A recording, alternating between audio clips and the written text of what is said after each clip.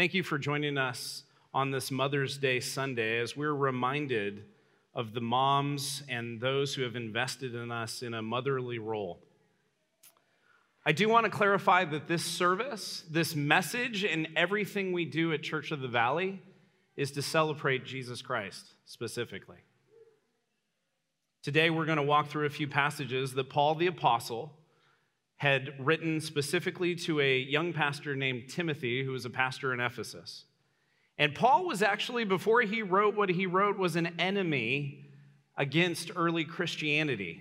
But he met Jesus alive after he died and didn't just stop being an enemy of the Christian movement, but he became a follower of Jesus himself because a dead man was alive and resurrected as he said he would be. Paul, this apostle, this sent one, this chosen one by Jesus, went on many, many missionary journeys proclaiming that Jesus was alive and that life could be found in his name. Paul writes two letters to Timothy that we see in Scripture, 1st and 2nd Timothy. Paul wrote his first letter to Timothy with the theme of the gospel leading to a very practical life that changed that people that have been infected by the gospel. It changed the way they lived. Paul is saying we don't do things to be saved in this first letter, but because we are saved, the evidence is that there are things that we do for the Lord. The second letter, which we're going to study a lot today, is to Timothy from Paul, and it's this letter that is this bold call to Timothy to persevere in the face of adversity and suffering. Paul is encouraging and reminding young Timothy about the need to finish well and continue in the faith for his sake, but also for others' sake, that they would see Timothy continue. It's interesting to me that Paul is sharing some things that Timothy, at his younger age, probably in his 30s to 40s, may not have realized the importance of what Paul was telling him. Paul was at the end of his life. In fact, most historians would agree that this letter that is written to Timothy, 2 Timothy, was the final letter that Paul wrote that ends up in Scripture. Often when we hear from someone in a different stage of life, we're not always ready to either apply their advice or really understand the wisdom that one has as they have experienced things and they're then sharing with us those experiences. This past week, I met with a mentor and could affirm him because of the things that he said to me roughly a decade ago before I was in the position that I currently hold as a pastor at this church. But his words in the late 2000s resonate even more with me today, and by God's grace alone, I remember these words. Today, we're going to be hearing the truth of Scripture to Timothy from a senior elder in the church in Ephesus named Paul. And some of us may not be at the stage of life we think we ought to be to understand what we're going to be taught today. We will engage in parenting. We will engage in discipleship principles, but I want to affirm and encourage you to listen, to think deeply about these biblical truths and how maybe they have or haven't been applicable in your life thus far, and how they may be applicable in the future. Today, I have the honor of sharing this message with Karen Miller. Karen is a dear friend of mine. Her family and I have been close for about a decade now, and she serves as the director of women's discipleship and community groups here at Church of the Valley. Karen is also the bride and best friend of Mike Miller, one of my best friends as well, who's our executive pastor. And Karen's the mother to Calvin and Naomi. So I'm going to pray for us, and then we're going to jump into God's Word. Y'all ready? Okay, Aaron and Mike are. Great, fantastic. Let's pray. Jesus, we thank you, God, that we get this opportunity to be in your Word, that when we open it, we are inviting you to change us. And so, God, I thank you for every person that's here. And God, I want to just recognize the fact that you have two servants up here that are going to be teaching your Word that have both lost their moms. And this day, it recognizes things that actually hurt.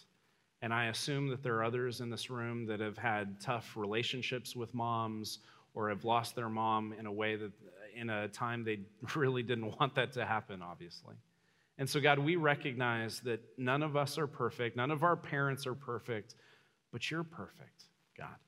And so we want to engage in your word and to know you better through what you have to say to us in your word.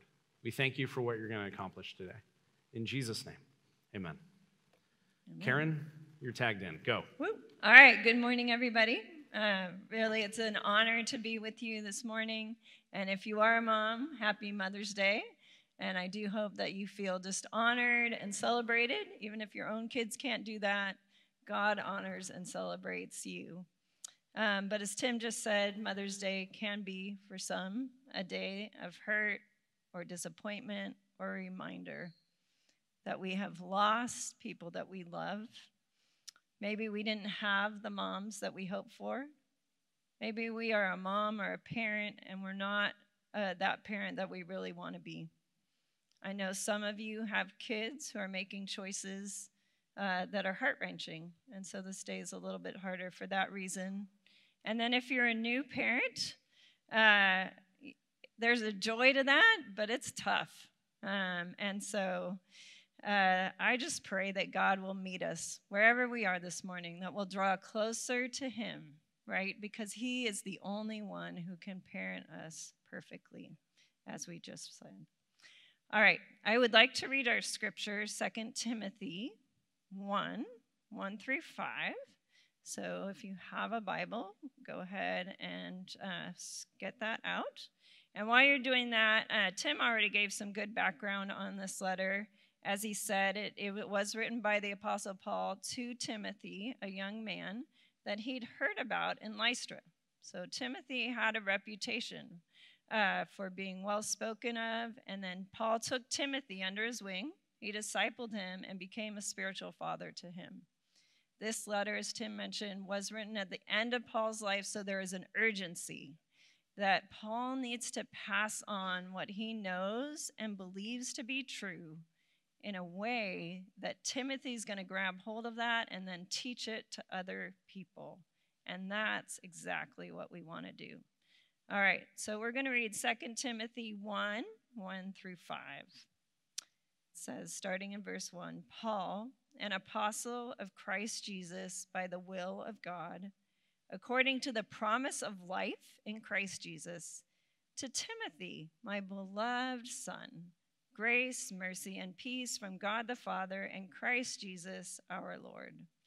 I thank God, whom I serve with a clear conscience the way my forefathers did, as I constantly remember you in my prayers night and day, longing to see you, even as I recall your tears, so that I may be filled with joy.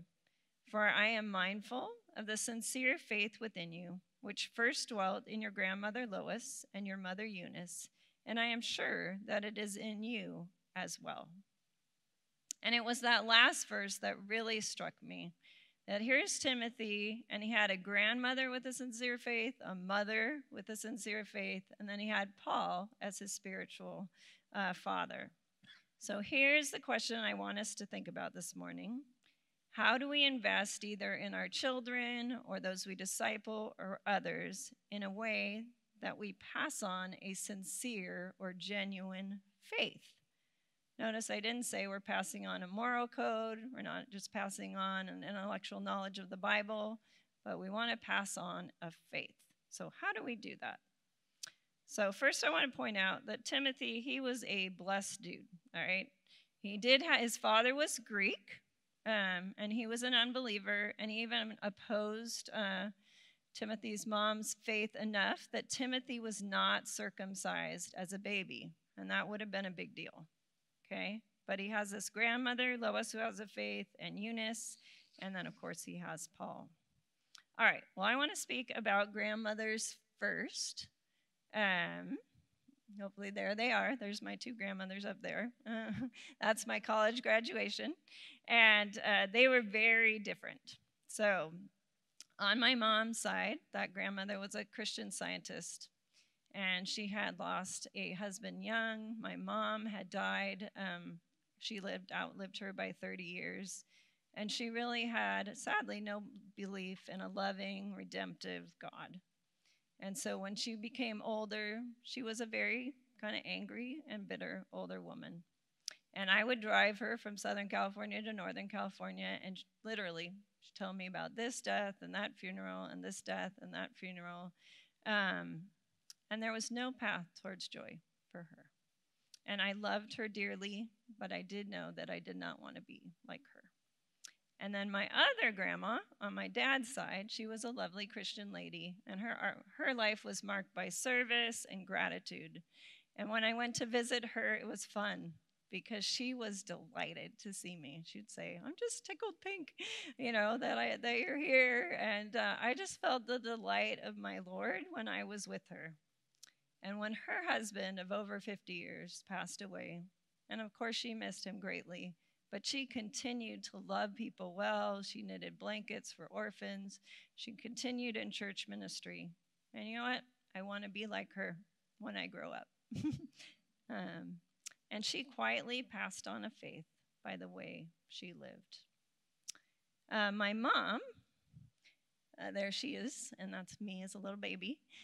She was a fantastic, creative, fun lady, but she did not have a faith to pass on. She attended church every Sunday. She was a deacon. She even taught Sunday school.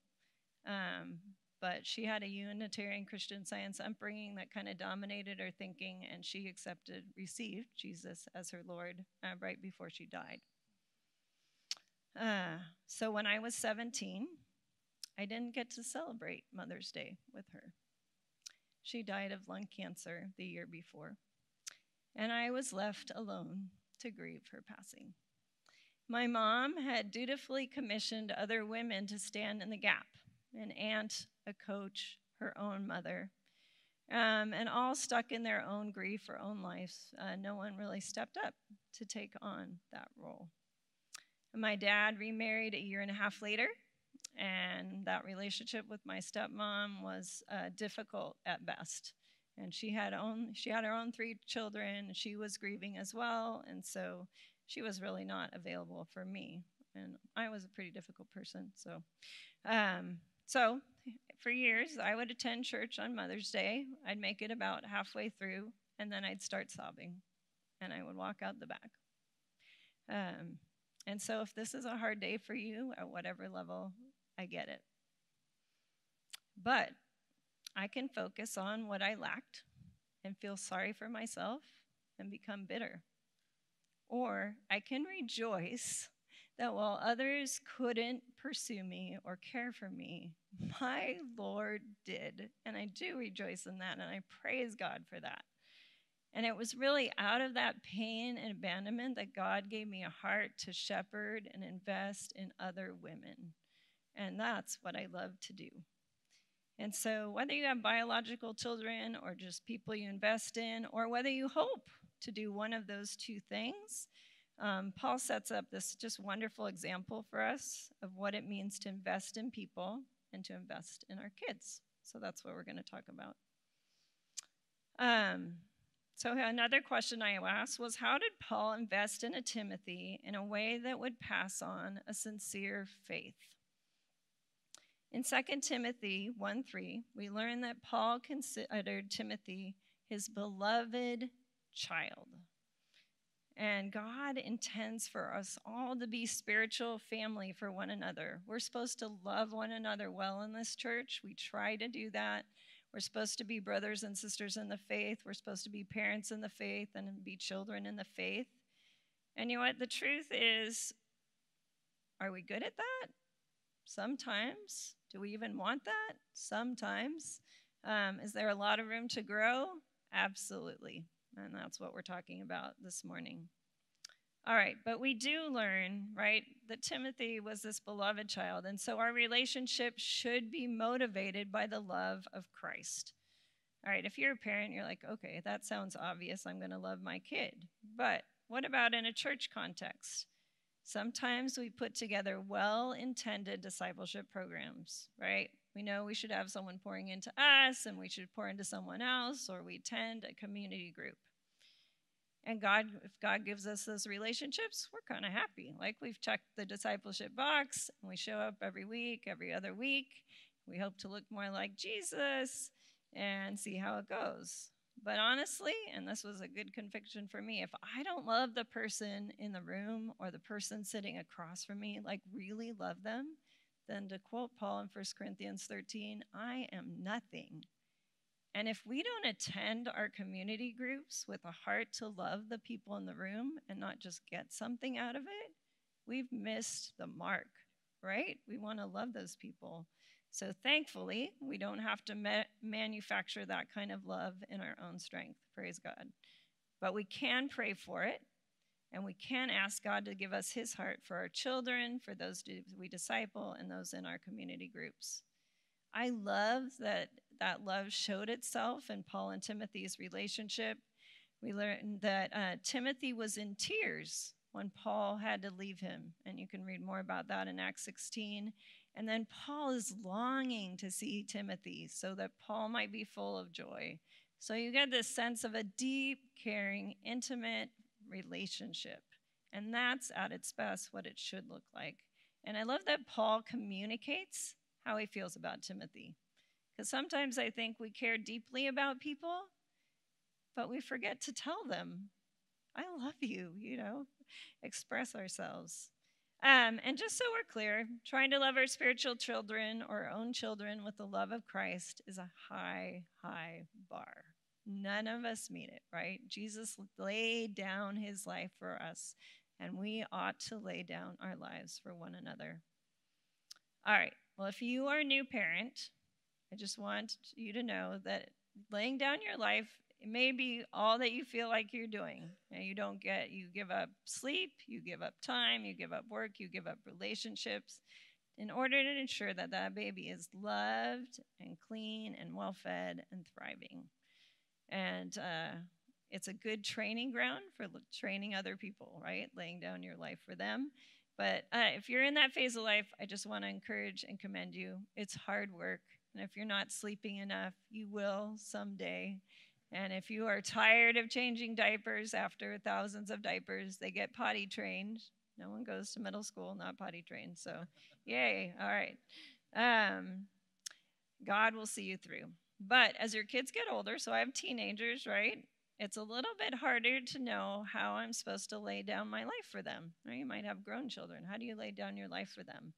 And so you have to ask yourself some questions. Is this decision about me, or am I serving them? Are my desires for their future kingdom-minded, or are they more worldly? What's the difference between serving them and catering to them?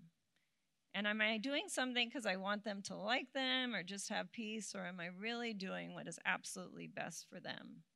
And all of those big and small decisions involve a lot of prayer, because honestly, I don't have a clue. I mean, God really has to direct me as I parent my teens, right?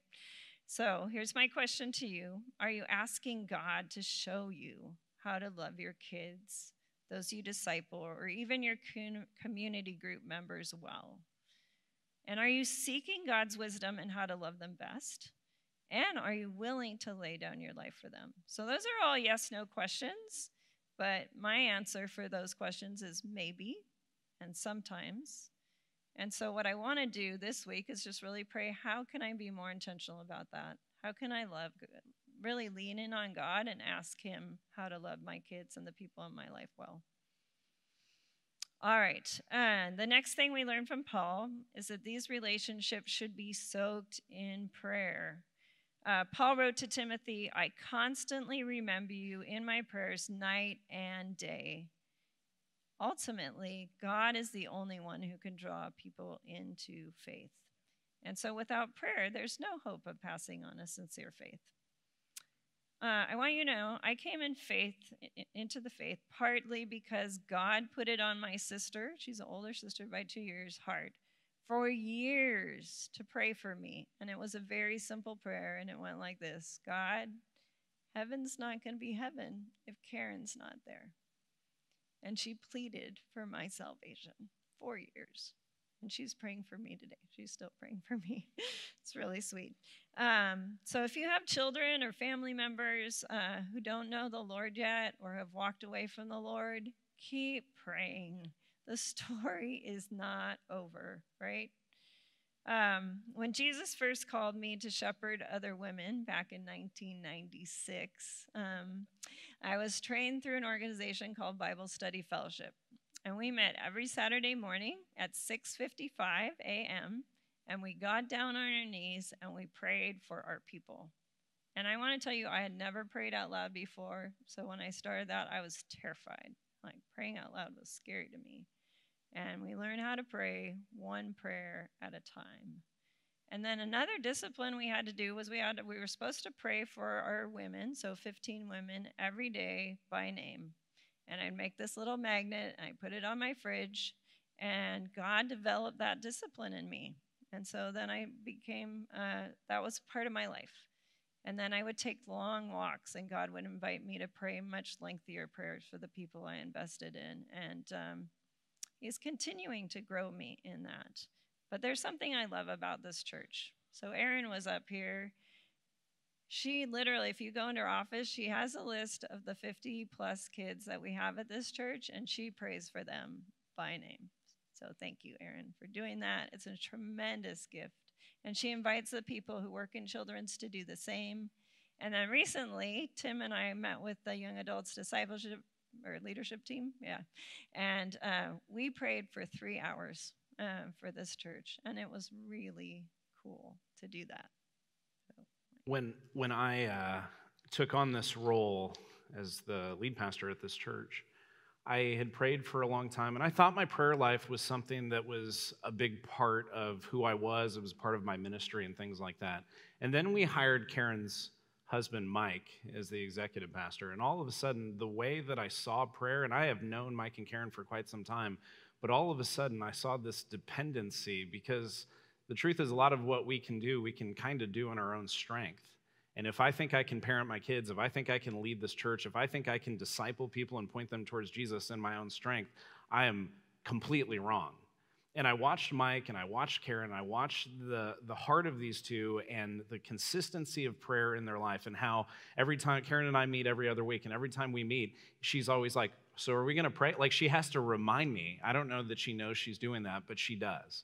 And there's been something about the way that this church in particular has grown spiritually and also numerically, but the way that we're getting to do what we're doing isn't because we put on a good show. That's not what we do here. It's because we want to be a people that are dependent upon God, and God will bring the influx of whatever He chooses. And so, as Karen said, about a month back, we got to spend time with the different young adult leaders within the church. We spent time with the Fredericks and Danny and Vashti and Helena and Spencer and Daryl and Laura. And as we were spending this time together, we had a bunch of time. And they all trusted me to just kind of lead them in a direction. And so, as Karen said, we didn't spend 3 hours together. We spent 5 hours together. We spent 3 hours praying. And we would pray in different staff members' offices. We'd walk around the campus and pray. I think, personally, the best time for me was as we were in this room praying over the seats that you're sitting in, praying over the stage, praying over here, the piano, and just spending time begging God to make a difference in the lives of the people that walk onto this campus. And we know that the fact that this church is pretty healthy. I mean, how many pastors can say that without lying? This church is pretty healthy, and we believe it's because of a dependency upon God and God's good and perfect will. And so as we are looking at parenting, as we're looking at investing in other people, you might say, well, I'm not good enough. Well, here's the good news. You're not, but He is. And so we're dependent upon Him. Amen. So just so you know, I went home, I told my daughter that we prayed for 3 hours, and she's like, oh my gosh, I could never do that. That sounds crazy to her. She's 14. I was like, it's a thing you grow in, right? So if you can pray 1 minute, great. Go for 2. All right. So we're going to love the people God puts in our lives. We're going to be praying for them as God gives us grace more and more. And then we want to be grounded in the Word. So Paul writes in 2 Timothy 3:15 and 16. He says to Timothy, and how from infancy, and other versions say early childhood, you have known the Holy Scriptures, which are able to make you wise for salvation through faith in Christ Jesus. All Scripture is God-breathed and is profitable for teaching, rebuking, correcting, and training in righteousness, so that the servant of God may be thoroughly equipped for every good work. So I grew up in a church that didn't have Bible studies. And as far as I remember, there was never a Bible opened in our home where we read the Bible together as a family. But when I was 8 years old, the church handed me a Bible, and it was white, and it sat on my bookshelf. I only had one thing on there, the Bible and a lamp. It's two things. Okay, two things. But it had this special spot, and every now and then I would take it off its place, open it up, read a couple verses. Honestly, I have no idea what it was talking about, and then close it up and put it back again. What a tragedy that there was no one to explain the Bible to me. When I went to church, I heard the stories, but I couldn't understand the Bible itself. And so as a parent, we sometimes think that it's the church's job to teach the word, and we do the other parenting work. But really, it's flipped. It's our job to do the work of discipling our children, and the church just supports us in that role, right? So no church has the ability to sit down one-on-one with every child and explain the word and God's character in a way that they can get. And no church has the ability to know their child intimately in a way that they can speak truth, to address a fear, to address a sinful attitude, to help them see God's character. And so that is our jobs. So if you are a parent of young children, I just watched a whole host of them leave, right? I want to encourage you to build in a pattern of reading the word with your kids. And they have great kids' Bibles out there that talk about Jesus in simple language they can understand. And then Aaron they give pages, right? That are things you can follow up with what they learn. Do those pages. Those are great resources, right? And talk about God's character and help them to know the awesomeness of the gospel and of Jesus. So Tim shared before that he once viewed God as a cosmic killjoy. And I relate to that because there were a lot of fun things, especially as a teen, that looked fun to me that God said no to. And so I did think God was a cosmic killjoy. And then in my 20s, I was so surprised to learn that God was actually working for my joy. Like, what? That's crazy. That was just crazy to me. So helping us to see God clearly, what a huge gift that is. All right, if you have older children, or even younger children, and they're going to be older, listen to 2 Timothy 3:14. It says, "But as for you, continue in what you have learned and have become convinced of, because you know those from whom you have learned it." At some point, our children or those we disciple need to be convinced of what they have learned. And you may instantly think, huge responsibility, you have to convince my kid. No, it's the Holy Spirit that convicts our children of the truth of the gospel. But unless that happens, their faith doesn't become their own, right? They go to church because their parents tell them to, rather than because they want to know and love Jesus. And so when that transfer happens and they're actually choosing to go to church on their own and read the scripture on their own and get to know God better, that is when a faith has been passed on. Does it make a difference, like what stage they're in? So when they're little, you're giving them a lot of information and you're loving them the way Christ does. But at some point, you need to switch it up a little bit, I guess is what I want to say. So as a parent of teens, right, I want to witness more to my kids. I want to share what God's done in my life, what God's currently doing in my life, what I see God doing in their life. I want to give them space to ask questions and express doubts and ask the hard questions. I want to teach them, right, what I didn't learn, which is how to read the Bible and understand it for myself. And they can't really do that as little kids, but as older ones, they can. So lots of things there. But we want those we are discipling. Make sure your time is grounded in the Word. That's what brings life. We want to pass on a sincere faith to our children, to our grandchildren, to those in our sphere of influence. We as a community are not satisfied with just being justified. We yearn to please God by exercising faith in Him, led by the Holy Spirit and certified by the Word of God. We worship God through obedience to the words of God. being led by the Spirit of God because we have been justified by the Son of God. There is something so amazing and so beautiful about the fact that we don't come here and get a pep talk. We don't come here and put in our time. Really, as we've said many, many, many times before, and Karen is definitely certifying this, the fact is that we come here to be prepared for what we do out there. And we as a people, we as God's people, we as God's children actually have a responsibility to invest in other people. And yet the emotional fear of thinking, well, I have to convert someone or I have to get someone to believe a certain thing, that's not our job. God's the one that does the transformation. Our job's to be faithful, church. And we get to do that. We get to be about that as we open God's word and point people to it. Karen mentioned that there are so many resources, especially for young kids. My wife and I are big Jesus Storybook Bible people. And it's one of those things where our kids ask us, hey, are we going to read the Storybook Bible together? Because every story from Genesis all the way to the end all points back to the Lamb of God, Jesus Christ. And it's so beautiful that the kids actually want to have that conversation. The truth is, one of the reasons that my wife and I came specifically to this church was we wanted to be at a church that our kids could have a sincere faith in, where we're not satisfied with just believing. But we want to see people grow more into the likeness of Jesus by obeying his word for the right reasons. Yeah. And so I just want to encourage you, wherever you're at, take the next step. So if you've never had a family Bible time, try it once, right? My question to you is, how are you building in the practice of reading, understanding, and applying God's word with your own children or those you disciple? And how are you helping them to know God well enough that when you're not around, they will depend on him and they will seek him, right? All right, so we're going to be motivated by love. We're going to be praying for our people. We're going to be grounded in the word, and next we're going to be living as an example.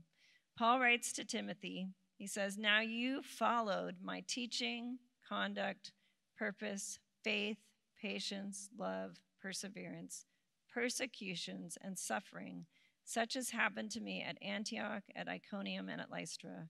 What persecutions I endured, and out of all of them the Lord rescued me. So Timothy lived life with Paul. He was an eyewitness to the way Paul lived his life, the way he did his ministry, and it was just a beautiful thing. And something, right? Paul says, imitate me as I imitate Christ. And so my question is, are we living a life that we want our children or others to imitate? Now, that's one you have to actually sit on and think about, right? So that's something I want to journal about this week. What parts do I want my kids to imitate? Which parts do I don't? If you don't know if they're imitating you, they are. I remember when Calvin was learning how to talk, he was like, just 2, and he'd keep saying, actually, actually. I was like, what a weird word to say for a 2-year-old. And I didn't know I said it. And then 2 weeks later, I was like, actually. I was like, oh, that's where he gets it, right? He's just copying me. And that's what they do. They just copy you. So as Tim often says, more is caught than taught. And we want to be doing that. But we've been talking about faith. And so I want to talk about, how do we set an example in faith specifically? So the short answer is that we live a life of faith in front of people. So the first time I met the woman who would be my mentor for 9+ years, I went up to the church where she was a pastor and also a counselor. I went in her counseling office, and I literally sobbed for an hour and told her what was going on with me. And she listened to me, and at the very end, she looked at me with this just compassionate, confident look on her face. And she said, okay, I can see we need to learn this truth and this truth and this truth. And she was so sure that God could bring joy and order and righteousness into my life. That was faith, right? That I was learning from her as she taught me. And then when I went to Haiti, the missionaries there just had an unshakable faith that God would provide for people that were literally starving. Like literally, I think there's a picture there, but the kids, if they made it to 5, like they celebrated. And so when this couple, Christy and John, first went, they had 3 months of support. And they saw the kids were starving, And they gave all 3 months of their support to buy food for the children. And they fed them. And they shared the gospel with them. And it was a complete act of faith. They had no idea how they personally were going to live or where the money was going to come from. And now, over a decade later, literally, that whole region has come to Christ. I mean, it's amazing. So put yourself in the room with people who have a large faith, who are really living by faith. It's fun to watch. And you know what? If you're in a season where you're struggling with your faith, you feel like God is absent, or you have doubts, find a person, right, who trusts God. That's okay. Talk about it. Talk about what you're struggling with. Have them pray for you. Ask some questions. I just want you to be able to do that. So here's my next question for you. If you asked your kids or those you disciple, describe how you are living by faith, what would they say? Okay, all right, one last thing. In preparing for today, I read through 1st and 2nd Timothy a few times, and I noticed that Paul shared the gospel to Timothy in a very personal way. So I just want to end with this. He writes to Timothy, I thank Christ Jesus our Lord, who strengthened me because he considered me faithful, putting me into service. Even though I was formerly a blasphemer and a persecutor and a violent aggressor, yet I was shown mercy because I acted ignorantly in unbelief. And the grace of our Lord was more than abundant with the faith and love which are found in Christ Jesus. It is a trustworthy statement deserving full acceptance that Christ Jesus came into the world to save sinners, among whom I am foremost of all. And I love that Paul shares the gospel with Timothy in a personal way. I was really messed up. Christ came into my life. He's transformed my life. I need to share those stories with my own children in a way that's going to impact them. So I'm just going to wrap it up.